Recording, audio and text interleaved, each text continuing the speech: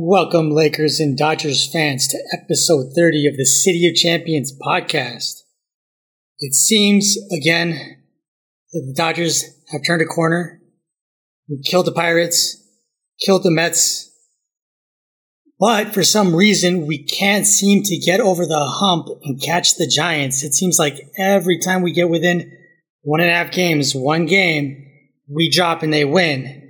And if you were paying attention to those games over the weekend, you'd know that in both the games on Saturday and Sunday, the Giants came from behind to win, and the Dodgers, well, we lost. We had a really poor game on Sunday. But Gene, give me your overall, thoughts, starting with the Pirates series. What you thought about that sweep, and then we'll jump into the Mets series and how we took 3 out of 4 from them.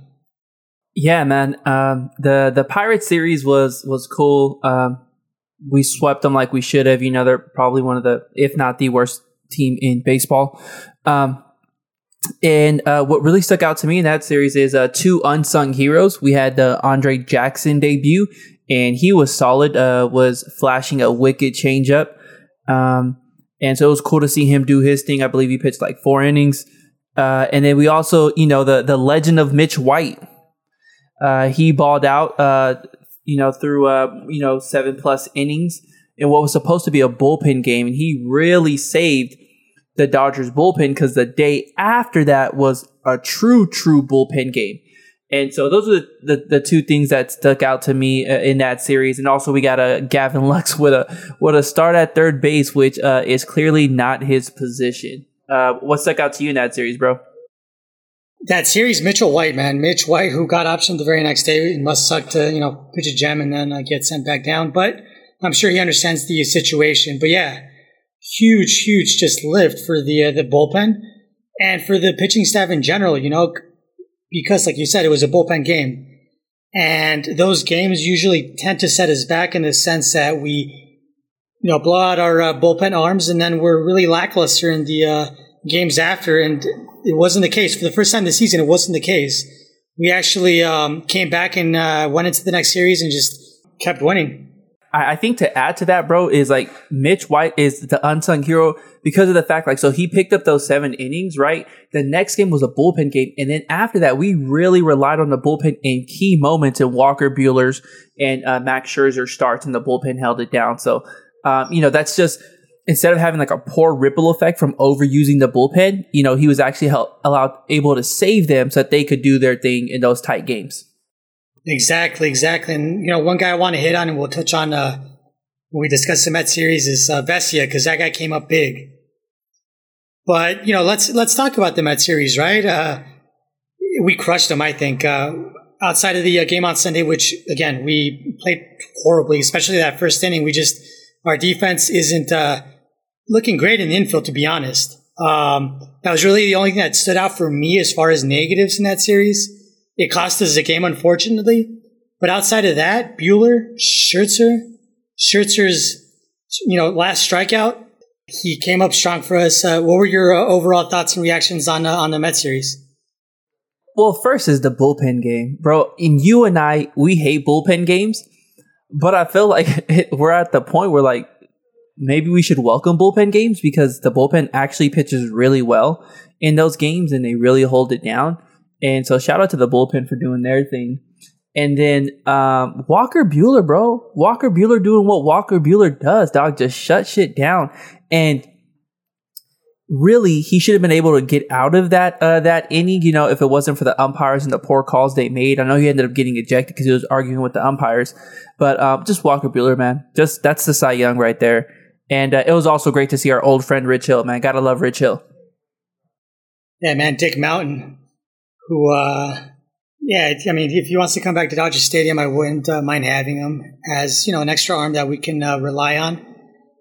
I used to not be a big fan, but I am a big fan now because I understand his process a little bit better. And I understand how he revived his career. So, good to see him just playing well. So hey, let's highlight 2 bullpen arms real quick. So you wanted to talk about Vesia, man. What did you see in Vesia? What has you hyped on Vesia? And I want to talk about someone else, man. Why don't you show some love to Vesia? So Vesia, man, and I tweeted this out the other day. Vesia brings the kind of energy that we used to rely on Yasiel Puig for. He was the kind of guy that would just get you hyped in high leverage, tense situations. So obviously, Puig did it with his bat. A lot of times did it with his running. Sometimes did it with his arm. Vesia, he does it with his relief pitching, and he gets hyped and he gets the crowd hyped. And man, I got so hyped when he was out there this weekend. Hell yeah. That was big time. Yeah, right. And with all the struggling arms that we have right now, he's just coming up big. And so people were like down on the Vesia trade when they traded Dylan Floro for Vesia, because when Vesia was first up, you and I were down on Vesia because he was really struggling, but he's really turned it around. He's really found his groove, and he's locked up, bro. So we're gonna have him for quite a while. Hopefully he can just continue to develop and get better. But so you said like how he gets the crowd all hyped up, and I was hyped, bro, after he got that out. But then he's come walk. I don't know if you saw, bro. He's walking off the field and he's all hella hyped, and then they do like the little like foreign substance check on his hat and his glove, and I was like, yo, that's such a buzzkill to be all hyped up, like let's go. You're walking off the mountain, and the umpire's like, oh, let me see your hat and your glove. Like, what a buzzkill. Umpires, do better. Stop killing the momentum. Yeah. By the way, don't. Let's make sure you're not cheating. Yeah. So I want to shout out, bro, Kenley Jansen. Kenley Jansen coming up big, picking up those saves in games 2 and 3. So I tweeted out when he was going out for game 2, and I tweeted out, this is in the bag, no doubt. Kenley Jansen on short rest, or Kenley Jansen on rest is elite. And he went in there, bro, shut it down. Like, boom, boom, 1, 2, 3 inning, no question about it. Ended up with a nasty strikeout. Then he came out for game 3, and I think my tweet was something along like, oh, Kenley Jansen on back-to-backs, this is going to be stressful. And everyone, you tweeted about it also, everyone was stressing about Kenley, coming out to pick up the save in back-to-back games. But he got it done, man. So we got to show the big guy some love, man. I just don't want him to be up and down. I don't want it to be a roller coaster of a ride, especially going into the playoffs. I saw a video of Dodgers fans harassing him. Come on, if you call yourself a Dodger fan, it's all right if, you have your opinions about Kenley, but to do that, to harass the guy, that's unacceptable, man. That's unacceptable. Keep it 90%. Off the field. It's good for, barbershop talk, not to yell at the guy right before he goes into the game. Yeah, just bring your frustration to the podcast, right? Exactly. Bring your frustration. Vent it out on Twitter, vent it out on the podcast. But if you have those seats right there by the Dodgers bullpen, you need to just be shouting positives and encouragement as the guys get out there ready to pitch, man. They don't need that negative energy. They don't, and neither do fans, neither does the team. And so if you're one of those guys, go home. We don't want you. We don't want you as a Dodger fan. Take that jersey off. You don't belong. Facts. But anyway, onto the main talking point right now. The 2021 most valuable player, Max Muncy. Undoubtedly the most valuable player this year. Yeah. Now, you brought up a good point. While Muncy may be having a good year, while he may be proving valuable to our efforts late on in the season, Tatis is still the favorite. Yeah, man. He is MLB's poster boy. So give me your thoughts on that entire situation, how you think it's going to play out. So, bro, it's exactly what you said, and I responded to a tweet that you put out about it, and I just said it's the media, man. Like, the media in baseball really, rides hard for Tatis. He's constantly being, promoted on MLB.com or, just whatever. Like, the Padres get a lot of love.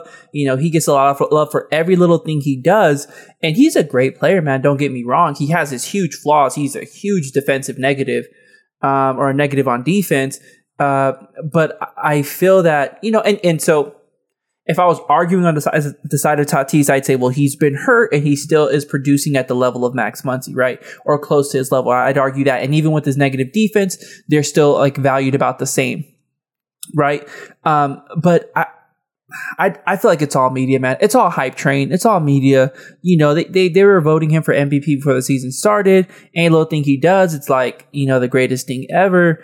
And that's what it is. And it's frustrating because I feel like Max Muncy is not really getting love. I feel like I hear more about, Buster Posey, for MVP or, Joe. I feel like Joey Votto's name gets tossed around, Bryce Harper, and all these dudes. And Max Muncy's argument is just as just as legitimate, and on the fact that he's on the second best team in baseball, and Tatis's team is trending downward, probably won't even make the playoffs. So I think Max Muncy, I don't know if 100% he is the MVP. We got to look at the data and all that, and haven't dug in deep enough into it, but he should for sure be in like the top 3, if not top 1. Bro, he should be the MVP. And if you look at it again, everyone wants to go by award, right? Everyone wants to call that the sort of the MVP metric. Who's number 1 in the NL? Max Muncy with a 5.5. He passed up Fernando Tatis over the weekend. Now, let me highlight a couple things. Tatis, one of his nicknames is Tatis6. Why? Because he leads the league in errors. This guy is awful on defense. He cannot throw from shortstop to first base, which is how the majority of his errors come about.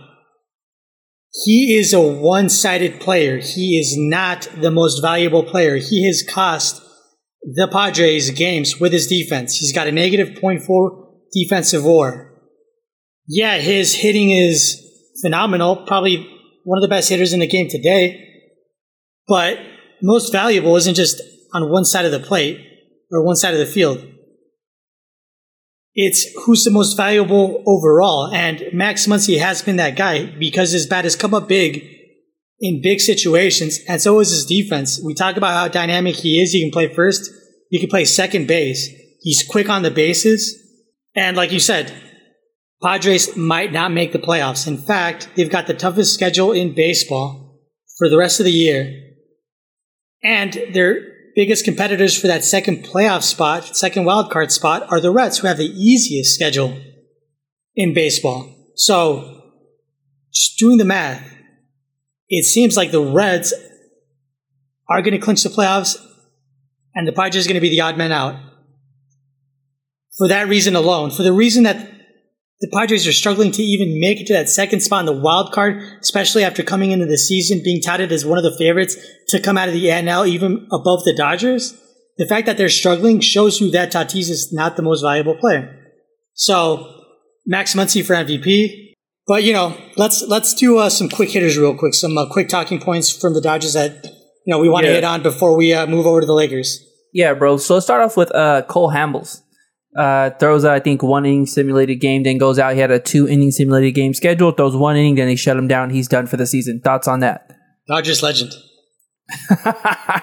Dodgers legend Cole Hamels, bro. He's going to get a ring if we win a World Series, which is hilarious. Wow. That is hilarious. And that was the easiest $1 million probably anyone's ever made. Actually, no. Probably like Luol Deng. He's making millions and millions of dollars off the Lakers for doing nothing. All right. Shane Green. The Dodgers signed Shane Green. I believe the Braves waived him. Dodgers picked him up. How are you feeling about Shane Green joining the bullpen? I've always been a fan of Shane Green. Even going back to his Detroit years. He's not by any means a terrible pitcher.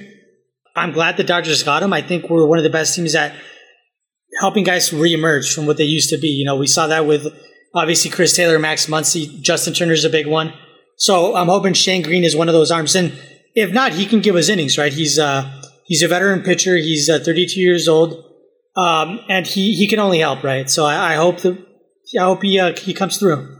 Yeah, my thoughts on Shane Green, bro, is Shane Green is he was great last year, and his ERA jumped up to like 8 this year, so really struggling. So I'm going to wait and see. Like you said, the Dodgers are really good with, bringing out the best in pitchers after they struggled, kind of reinventing them or, helping them find their groove. So we'll see. We'll see what the Dodgers can do with him. And to finish up with our quick hitters, Julio Urias should be coming back tomorrow to start against the Padres. Mookie Betts, I'm hearing Thursday possibly for Mookie Betts against the Padres. So getting some reinforcements. How are you feeling going into the Padres series with getting some of our best players back? Imagine, right? We're getting we just came off a winning streak. We're hitting on all cylinders, and now we're getting Mookie Betts back, who before this second stint on the IL was looking pretty damn good. Now one can only hope that he comes back and he comes back strong. I'd love to see him in the third spot. right? Because Trey Turner makes the most sense at number one. Yeah. Just because we do not want Mookie Betts, running too hard or going all out as a leadoff hitter would, right? So why not put him in the 3 spot? Why not put him in the 4th spot? He could work in the 2nd spot. He can work anywhere. Let me put you on the spot. Quick hitter on the spot right here. Off the top of the dome, ideal Dodgers starting lineup. Got to win a game, Game 7. Everyone's healthy, good to go. Go. Batting order. Ooh, man, this is good. All right, so probably Trey Turner leading off. Max Muncy second. We've got Mookie Betts in the third spot. We got Justin Turner in the 4th. We've got Will Smith in the 5th. We've got Cody Bellinger, who's, had a resurgence in the 6th spot, only because, again, he's starting to hit. Otherwise, I'd probably either have him on the bench or I'd, have him in the 8th hole. After that, I'd probably stick Pollock. Where are you putting Seager, bro? Are you forgetting about Corey Seager? I am forgetting about Corey Seager. But honestly, no. I would put, Corey Seager maybe. You know what? I'll slot him in the 5th spot. I'll move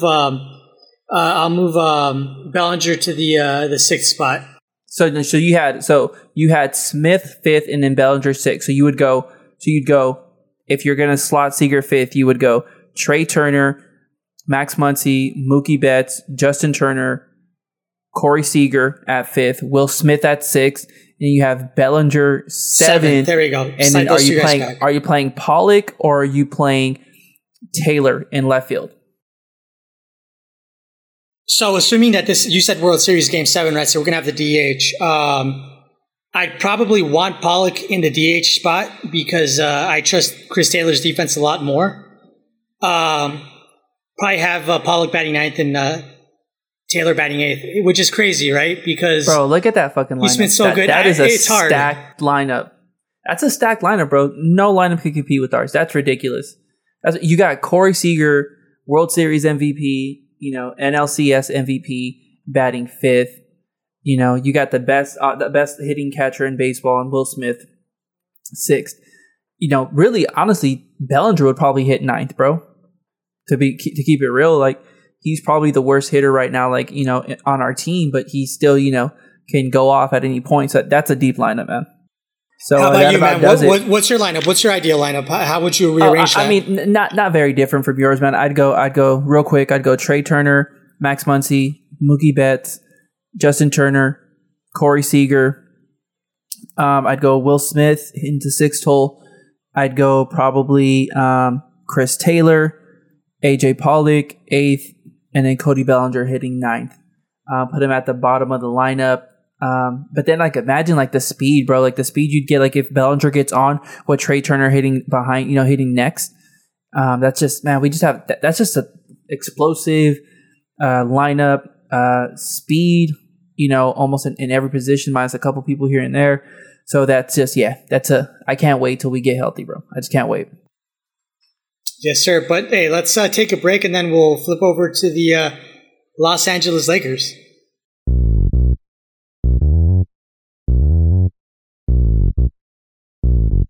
All right, City of Champion podcast listeners, it's time to talk about your Los Angeles Lakers. And we have a couple topics that we want to dive in today.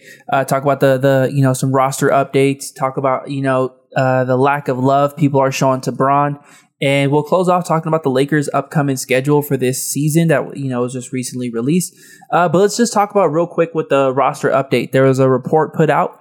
I think it was Haynes that reported, Chris Haynes. And he was saying that the Lakers, a couple things that the Lakers had worked out some point guards. Mike James, Darren Collinson, who is recently retired and coming back, Isaiah Thomas. He also shared that the Lakers are going to, only have 14 men on the active roster and keep the 15th spot open, that they're looking for some point guard depth as well as a wing, and that it might be the end of Jared Dudley. And then, Mark Stein was reporting that Marc Gasol's still not 100% coming back yet. Seems like there's still a chance that he retires, or the Lakers waive him, or the Lakers trade him, or something like that. So with all this information, Edgar, anything that sticks out to you as far as the Lakers roster and how they're looking to finishing it up? Honestly, I was really discouraged by Marc Gasol's attitude and behavior last season. You want guys that are going to understand that they're there to play roles and not be stars or be starters for the sake of being starters because they have a nice resume or they had a nice career. And I felt like that was sort of a buzzkill last year. And so I wouldn't miss him. Honestly, I would miss him. I wish he was a little bit more like his brother who, never complained. Just went to work, got those rebounds, hit those hook shots. As far as working out point guards, though, honestly, I like IT. And I like him because, and I know a lot of people aren't going to like him because he's not the same he used to be. Or he got injured or this or that. But let's not forget what he did with the Celtics pre-injury. He can lead a team. He can be that guy. Now, let me remind you about other guys who thought were going to be similar.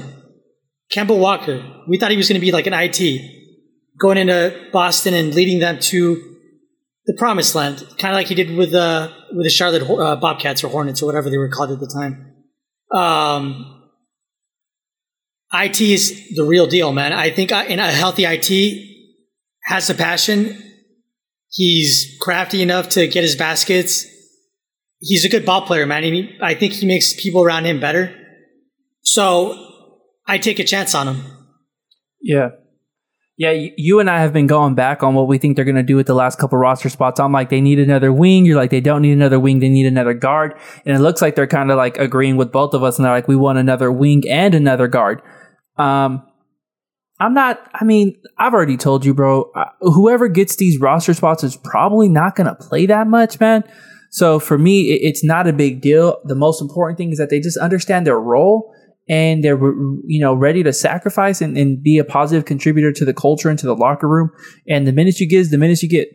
I think someone like IT, someone who's, been an all-star, been very successful, has carried a team would be cool in the sense of like mentoring some of the younger guys, offering some wisdom and things like that.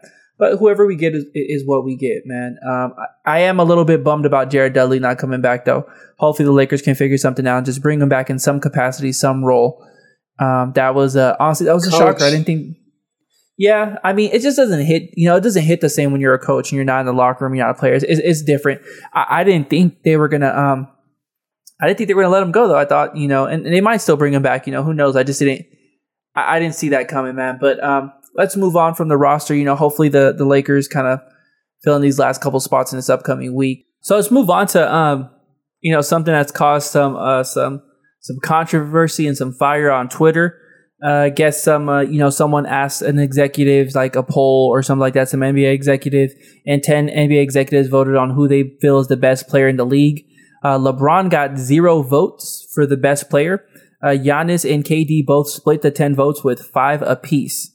Edgar, do you agree with this, that LeBron doesn't deserve to be in the conversation for best player anymore?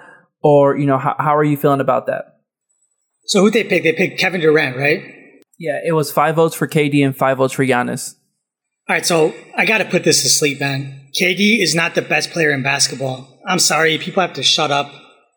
He's a great player, top 3 probably in the league.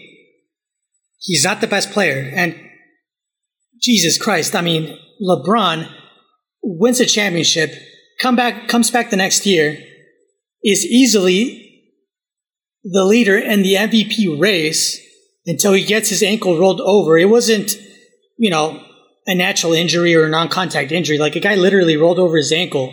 A heavy guy rolled over his ankle. It was a freak injury. Up until that point, LeBron James was the MVP. So for LeBron James to win Finals MVP, come back, and through 60 games, be the MVP before a freak injury, to not even get 1 vote. Meanwhile, KD, who's played 35 freaking games in the past 2 years, who could not stay healthy this year, who could not carry his team past the Bucks, even with Kyrie Irving, he is not the best player in the world. He is just not the best player. That's ridiculous. Come on. Think about what you guys are saying. 35 games played due to health, due to a fragile body of his, not some guy rolling over his ankle, not some freak injury.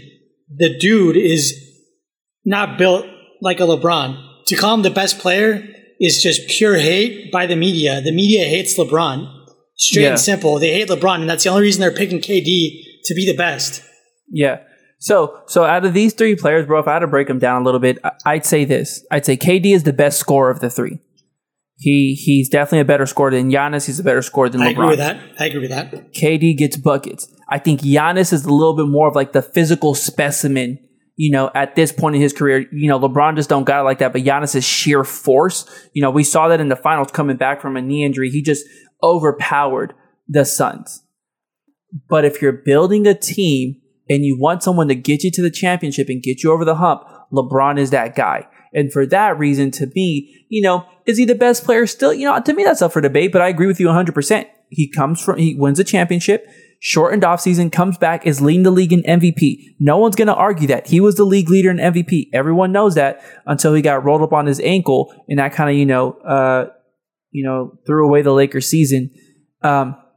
He was never healthy after that, even in the playoffs. So for me, for him to not get any votes, I'm not even mad about it. It's just the NBA and the media, and just people in general, we struggle with, being prisoners of the moment. You and I tell each other all that time, don't be a prisoner of the moment. We're prisoners of the moment, or it's, recency bias. Why are Giannis and KD splitting the 10 votes? Giannis coming off of Finals MVP and leading the Bucks, dominantly leading the Bucks to a Finals win. He definitely dominated the Suns in the finals, and then KD's coming off of leading Team USA to the gold medal. So they both led teams on big stages more recently, while LeBron is out of sight, out of mind because the Lakers got bounced in the first round, and then he was hurt for the majority of the season after he had that ankle injury. So that's all this tells me, man. It just tells me recency bias, and it just tells me that people are being a prisoner of the moment. And that's what happens in the NBA. The people were talking about Booker, comparing him to Kobe Bryant. People talk about Zion Williamson and if he's the greatest in the game from time to time. That's the way it goes. Whenever someone gets hot or puts up big performances, we become prisoners of the moment and we put them ahead of everybody. LeBron is going to come ready to tear the league up next year. So the league better be ready because he's going to be he quote tweeted this article or this poll or whatever, and he said I needed more fuel, So he's coming ready, bro. He sees, man. The Wash King is coming back to take the throne. Well, let's talk about the Lakers schedule, man. Yeah. Let's wrap up. So we'll talk about the Lakers schedule. They released it recently. I put some notes in here. We know we got 42 nationally televised games. Got opening night against the Warriors. Got the Christmas game against the Nets. That's going to be lit. The first half, pretty tough first half schedule. And I was thinking about it, man. The Lakers schedule is really tough for the fact that the Suns are a playoff team. The Clippers are a playoff team. The Warriors are a playoff team. So they're just in the Pacific Division is just tough. So that automatically guarantees you're going to play a lot of tough games. There's not, the Suns aren't an easy win anymore. The Warriors aren't an easy win anymore. The Clippers aren't an easy win. So Lakers definitely have a tough schedule. Some tough road trips mixed in there. And so Edgar, just looking at the schedule, looking at the games and stuff, just tell me one thing that sticks out to you about this game or one thing you're looking forward to. So, aside from the big matchups, which I'm obviously looking forward to, the Christmas Day game against the Nets, 42 nationally televised games means I do not need to buy NBA TV, which is freaking amazing because NBA TV blacks out Laker games anyway, so then I have to buy VPN to be able to watch it even with a subscription. Because again, we have these dumb blackout rules, and without that VPN, I wouldn't be able to watch. Luckily, 42 nationally televised games means that I'll be able to watch most of them and won't have to, find some ninja way of watching it. That's a lot, man. I've never heard of any team play that many games. But that goes to show you that we, the washed-up Lakers, people seem to be interested in. We'll see. Yeah, definitely. What I'm looking at as I was breaking down the schedule is the Lakers have a tough road trip, man. January 21st through January 30th, they have the Magic, the Heat, the Nets, the 76ers, the Hornets, and the Hawks.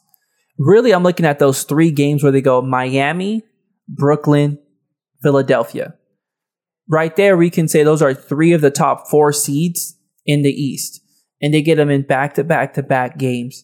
So I always like to see when we have road trips like this, or even homestands where we just have tough, difficult opponents.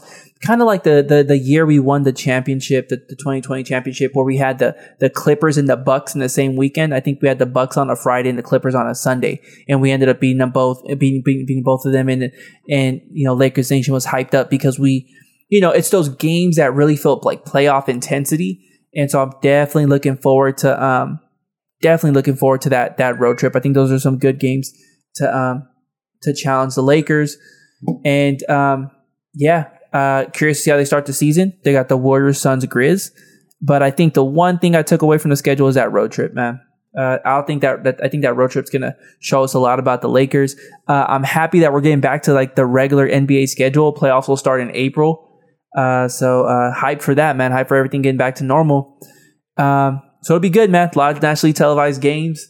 Lakers going to be on TV all the time, which, we deserve to be because we're the Lakers and everyone loves the Lakers. Everyone loves to watch the Lakers or root against the Lakers. We draw a lot of ratings. So it'll be good, man. I'm just, with the schedule being released, we're just getting closer and closer to the season starting, man. So I'm getting hyped. Yes, sir, man. Same. I'm right there with you. And again, I hope my last thought is let the boys play. None of this resting for big games. I want to see Nets Lakers go head to head, full squads, barring a real injury, but none of this like pinky contusion or left, ear soreness or something that just doesn't make sense. They're just making up stuff, right? So come on, I want to see some NBA games this year. I don't want to see, none of this sitting.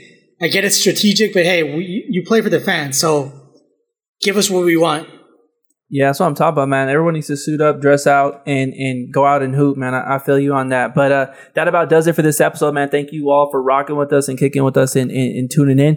Make sure you're following us on Twitter. Make sure you're subscribing on Spotify or Apple Pod. And we appreciate the love and support, y'all. Peace.